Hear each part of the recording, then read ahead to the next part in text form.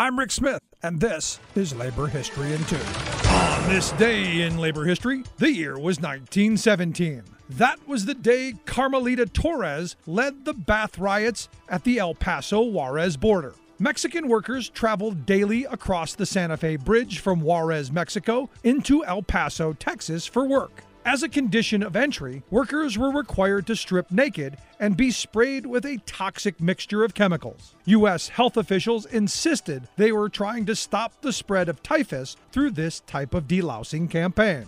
However, they were just as motivated by racist typecasting of Mexicans as dirty. David Dorado Romo, author of Ringside to a Revolution, tells the story of 17-year-old Carmelita Torres. Amid rumors that health workers secretly photographed and then distributed photos of the naked women as they were being sprayed, Carmelita crossed into El Paso every day where she worked as a maid. But on this day, instead of stripping down, she refused fumigation and convinced the other women to demonstrate with her against this humiliating daily procedure. Within an hour, she and 200 other women had blocked all traffic coming into El Paso. Newspaper reports claimed several thousand protesters by the end of the day. The women marched to the disinfection camp, hoping to convince those undergoing disinfection to join them. When health officials tried to disperse the crowd, they were met with rocks and bottles. The women then laid down on the trolley tracks to stop the delivery of more workers and wrestled with motormen for control of the cars. The riots lasted for 3 days, but the spraying of Mexican workers with DDT and other toxic chemicals continued for more than 40 years. Labor History in 2 brought to you by the Illinois Labor History Society and The Rick Smith Show. For more information, go to laborhistoryin2.com, like us on Facebook, and follow us on the Twitters at Labor History in 2.